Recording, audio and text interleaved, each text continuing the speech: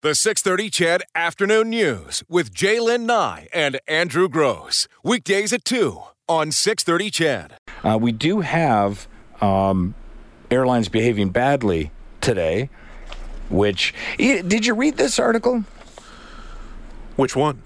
The couple kicked out of their seats on Alaskan Airlines flight. So this is an odd one. So here's what happened. There's a fellow by the name of David Cooley. He's quite legendary, apparently. A legendary nightclub owner.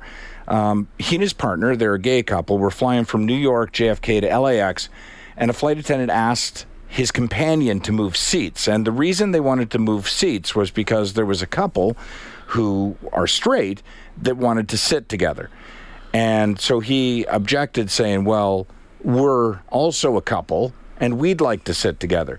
So the two complicating factors to this story are the fact that they wanted them to move, one of them to move out of their premier section, their business class, to coach, which, you know, nobody wants to do that, whether you're a couple or not a couple. And the other is the airline says that they double booked that one seat. They accidentally issued, two boarding passes for the same seat. I call BS on that. Well, it's possible. I've seen it before, but the thing is, so what? First come, first serve. Right. Like they were seated on the airline and had been for quite some time before the other couple found out that one of their seats was double booked. So, well, it'd be like, imagine if you were at a restaurant, you're sitting down enjoying dinner, and the hostess or host walks over and says, oh, guys, listen, we got to kick you out of this private little booth that we have you booked in because this other couple is also booked for the same time, but they showed up late. Right. I'm not moving. No, and the thing is, they gave them, as you know, we hear these ultimatums on planes all the time, right? Where, and I've seen it, actually, I've been involved in it before, where the airline wants you to do something, whatever airline it is. And you say, well, I don't want to do that. And then it starts to escalate. And that's when the airline kind of says, look, if you're going to be unreasonable, then we're going to ask you to leave the plane. At that point, that you're about to be screwed. Like, so you're going to kick me off the flight is what's going to happen, right? So they voluntarily left the flight in this particular case because they saw that it was escalating and they were threatened with, we need you to move or this individual cannot remain on the plane. So the two of them left, and they didn't even try and get Alaskan to reaccommodate them, I believe is the term used in airlines. They just went to Delta and flew Delta instead. But here's what the airline says. Alaskan Airlines confirms that the incident happened. They apologized to Mr. Cooley and his partner, but they denied they were discriminated against in any way, saying, quote, we are truly sorry this event occurred. We mistakenly booked two people in one seat. I can assure you we are an inclusive airline, and we hold a zero-tolerance policy for discrimination of any kind in our workplace. They are continuing to investigate the situation. So you're not on the... You just feel like... It's just ridiculous. The airline industry as a whole is in the news now on a weekly basis, if not every second or third day. You hear of dogs being sent to wrong countries. You hear of people being put in the luggage bin. Put in the luggage bin. People, in this case, double booked, being asked to move, even though, in my opinion, they shouldn't have to. There are so many issues, and it always comes back to the airline apologizing, claiming to investigate, and outside a few rare instances, nothing changes. Mm-hmm. Nothing happens. There needs to be something done with these airlines, and I don't know what that answer is, but if I'm the CEO of United, Delta, Alaska, Air Canada, WestJet, I'm holding some sort of conference call or something that clearly outlines how we handle these situations. Right. And if you don't handle it the way we have outlined in the company manual, you will be the one suffering because you will no longer be employed. Well, they're all unionized, though, right? So here's the thing, and I guess that sounded like I threw some shade, but it's not as easy. Unions can be a good thing. It's just not as easy. You know what I'm getting at. I do know where you're getting at, but here's the thing. So take this Alaskan Airlines, and I'm sure Alaskan would like to go back and do it differently, right? You have the Starbucks situation with the black guys, and, they would like to go back and do it differently. You've got this woman down in Lethbridge who orders a latte and gets some chemicals in the latte, because they had the line hooked up incorrectly. So they were flushing out the cream line, and it was still connected when they poured her latte. So she takes a gulp and realizes there are chemicals in the latte. Do you know what I think these three, just use those three because they happen to be, relatively new, have in common is a lack of training and a lack of taking responsibility for your job.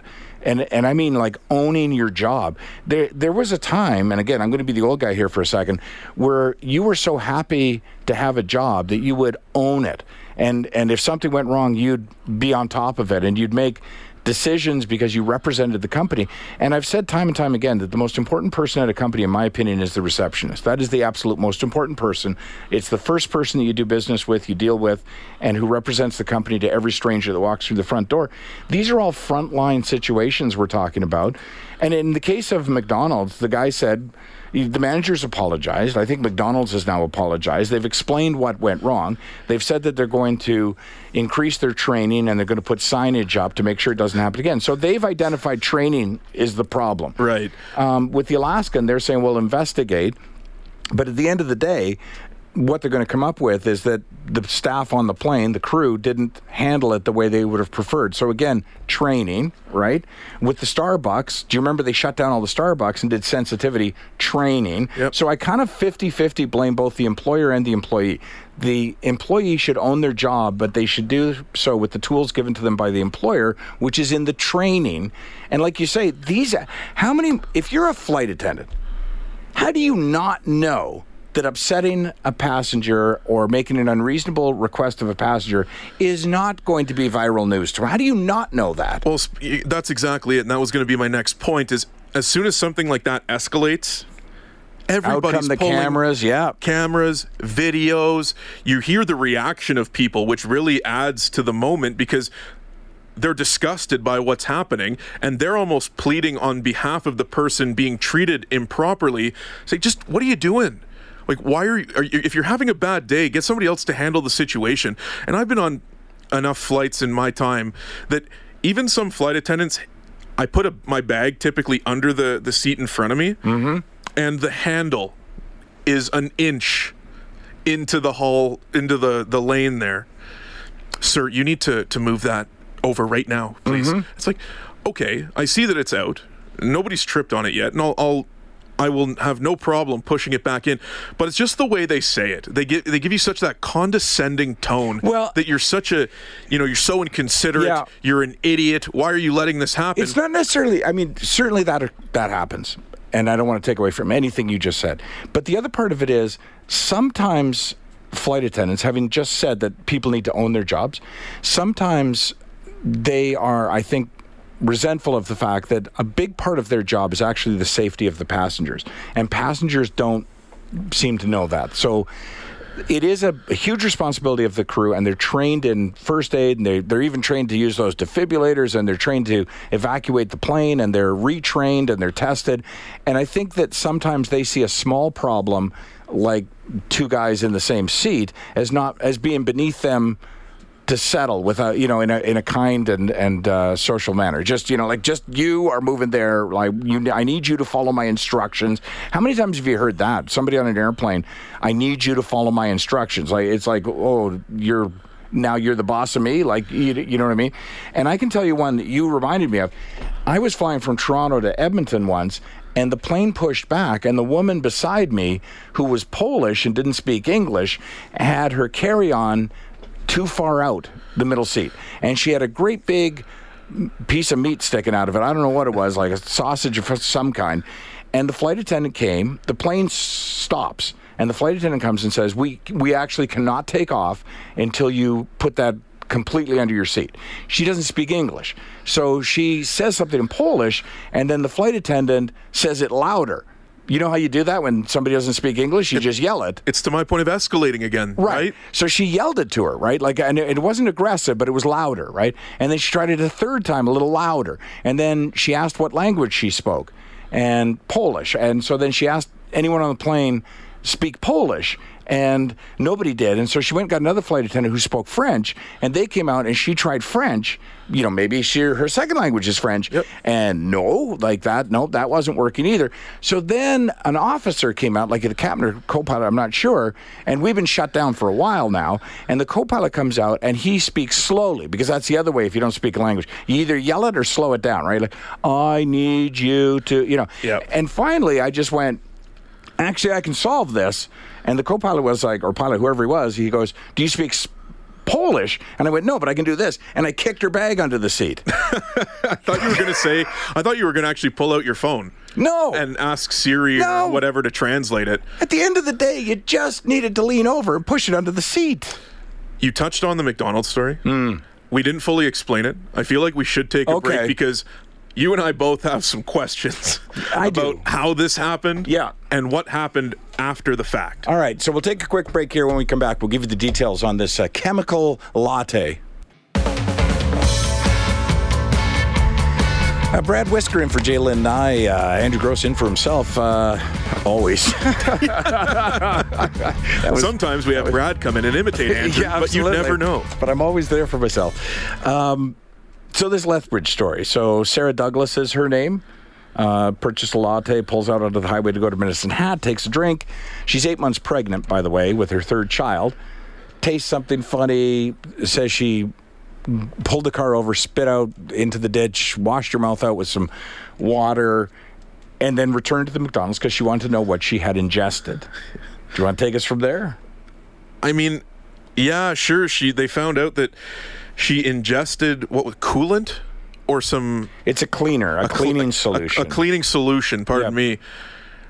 So there's questions here. Yeah, and there's a lot of them. You had said to me, I might have your answers for you. Well, your first question, we were talking before the show even started. Yeah, and you said, how did she even notice? Right, because it wasn't a cup of cleaner. So what it was, and anyone who's worked at a fast food place, and specifically McDonald's, has probably done this on breakdown at the end of the night, or these days a lot of them are open 24 hours, but at some point you have to flush all the lines. So if you didn't, the lattes would start to taste really bad, and the milkshakes would start to taste really bad, and the coffee would taste bad, right? So you hook a tube up and you flush the line. So I guess she ordered a latte while somebody was flushing the line. But it's sort of like, do you know, like an electrician, when he's working with power and he turns power off, right, then he'll put a piece of tape across it or whatever to indicate, do not turn that power back on. But I guess whoever was cleaning the lines went to do something else, and then a different employee came up, poured her a latte, and added what they believed to be the cream, but of course they added the cleaner instead. So it wasn't a full cup of cleaner, but it was as much cream as would normally be in a latte. There was a chemical instead. So you would taste it for sure. You would. You'd think you'd smell it, though, as well. But again, if she left the lid on, it was just... Yeah, and driving. She has 2 kids with her. Yeah, I mean, you're very distracted. You're focused on your trip. I also wonder, another question that I have is, was an employee having a bad day and did this on purpose? Oh, I would think not. Honestly, I would think not. No? No. It is the kind of mistake you make. Like, there's stories, sometimes when you're working... I mean, there's stories of people who, got a Big Mac or got handed the bag out the window and it turned out to be the deposit. Like, there's been stories like that, right? That is just the nature of fast food. Like, when you're working in there, you grab whatever to use as a container. So that's how sometimes stuff gets in a container that shouldn't be in a container and gets passed out the window, right? But again, we were talking about training. You would know if you poured, because before you put the lid on, you would know from the smell of it and from the appearance of it that that's not cream that just went in the latte. But again, you've got a McDonald's employee in Lethbridge who doesn't really care, right? And I'm sorry for saying that, that's just true. They didn't care enough to go, hey, something's wrong with that latte. Well, see, and something that concerns me too is she goes on to say that she's only heard from one local manager from the McDonald's, has yet to be contacted by the owner or anyone at the corporate level, and she says this needs to be more than a slap on the wrist. Yes, well, do you agree with that? Or do you, again, think it needs to go back to training? It's a great point. So oftentimes I'll say that people exaggerate their damages and whatever. In this particular case, she doesn't have damages, but I actually completely agree with her perspective that it has to go beyond a slap in the wrist. And I don't mean that the person has to be fired if it was a legitimate mistake. but it has to go beyond just saying, oops, that I'm sorry, because whether it's McDonald's or a fine dining restaurant, you're handling our food. Right. Like, that's really critical, right? So certain standards have to be upheld when you're handling people's food. So in that same statement, it's convenient you mentioned that. She says this needs to be more than a slap on the wrist. And she goes on to say, I mean, to put a lid on something that doesn't look like a latte, that should be your first indication. That something's wrong, yeah? You're being reckless at that point. You're not paying attention to your job. Right. Which is something that so many people lack these days. And see, that's what I'm saying. Like, we kidded the other day. I'm going to throw Bauer some light here. We kidded the other day about what would happen yesterday, I think, if we just got up and walked out at 5 o'clock. Like, what would happen? And, just one of those curious things. Like, when I used to work at an office building, I used to wonder, what would happen if I showed up at a meeting without pants on, right? Because I like to say you shouldn't have to issue a memo to put pants on for a meeting. But I wonder what would happen. Like, would anyone say anything? But the answer to the question is, what would happen if we walked out of here at 5 o'clock? Bauer, in the 30 seconds that he had to think about it, would throw a best of on. That's what he would do. There you go. Because he owns his job. He does. Right. Like, most of the people around here own their jobs. We all fill in for each other. We all support each other, right? And I get that maybe McDonald's is your first job, or maybe you're a minimum wage employee. Whatever. If you take the job, own it. But as I say, by the same token, train and put the money, invest in your employees. Well, and just imagine if this took a negative turn. Sure. What if she lost the baby over it? Or what? Well, and I didn't want to get into the specifics of it, but that's what I was thinking. Yep. Can you imagine what that means, not only for yourself, the franchise owner, the manager, McDonald's as a whole? Right. That story would go viral. Oh, of course. It would go all across North America, and suddenly you've created a negative image for more than just yourself. And if somebody passes away as a result, then a criminal investigation begins. Like, the magnitude that this could have gone to, but fortunately didn't, is huge. There are lots of chemicals in the back room of every fast food joint, of every restaurant. And there's lots of containers that get mixed up from time to time. I can tell you from having worked at a McDonald's that I remember the day a new employee filled all the salt shakers with detergent. The boxes are very similar. They buy them in bulk. You open them up, you rip the bag, and then you sit there scooping. And he just ignored what was on the side of the box. And so within minutes of opening, we realized something was wrong with the salt containers, right? Because you go to salt them and everything's bubbling. You're like, what's going on? And then you sort of, you taste it, smell it, and go, oh, that's soap. And then you fix it, right? Yep. But that kind of stuff happens, and that's why I say she's right. Like, this has to be more than what a funny story, or, I'm glad nobody got hurt. Well, I remember working at a grocery store, my first job, and at the grocery store, we had one of, like, a country kitchen where they cook, the chickens and make all the sandwich, that sort of stuff. But they would pour all of the grease into one big bucket. And one day, the manager comes up to me and goes, we need you to bring out 2 containers of grease and toss it out back into another container that they had. Mm-hmm. I said, and I wore, like a T-shirt, kind of an apron over top that would protect the T-shirt, and black pants and black shoes. And I'm like, well, do you guys have an outfit for that? Like, no, you just bring it outside. I'm not carrying 50 pounds of grease outside in a T-shirt in the winter. To dump this out. Like, it's not going to be me. Maybe you'll find someone that's willing to do that and won't question it. But the safety of doing that, it just doesn't jive with me. Right. And, they got really frustrated. Why won't you do this? I thought you were you're part of the company. And yeah, I'm part of the company, but as being part of this company, I'm going to do what's right and what's safe for me. And just the reaction they gave, it's like, oh, you should be doing anything. Like, no, I shouldn't. I'm 16. I make $7.50 an hour. You're not giving me a suit to carry grease out. I'll tell you something else you shouldn't be doing is you shouldn't be training the next guy. That's the other thing, because the new guys, that's one of the jobs you have to do, is when you get another new guy, is that the newest guy has to be showing the newest guy, the new guy, and that's not, there should be a training session. The 2-month guy is training the who thinks he knows everything. Yeah. And you're talking about fat. That's how I cleaned out the fryers one day, picked up the bucket, and nobody had mentioned use a metal bucket. I used a plastic bucket. You pick it up and whoosh all over the floor. We'll take a break for news headlines. When we come back, Nolan Cross. The 630 CHED Afternoon News with Jaylen Nye and Andrew Gross. Weekdays at 2 on 630 CHED.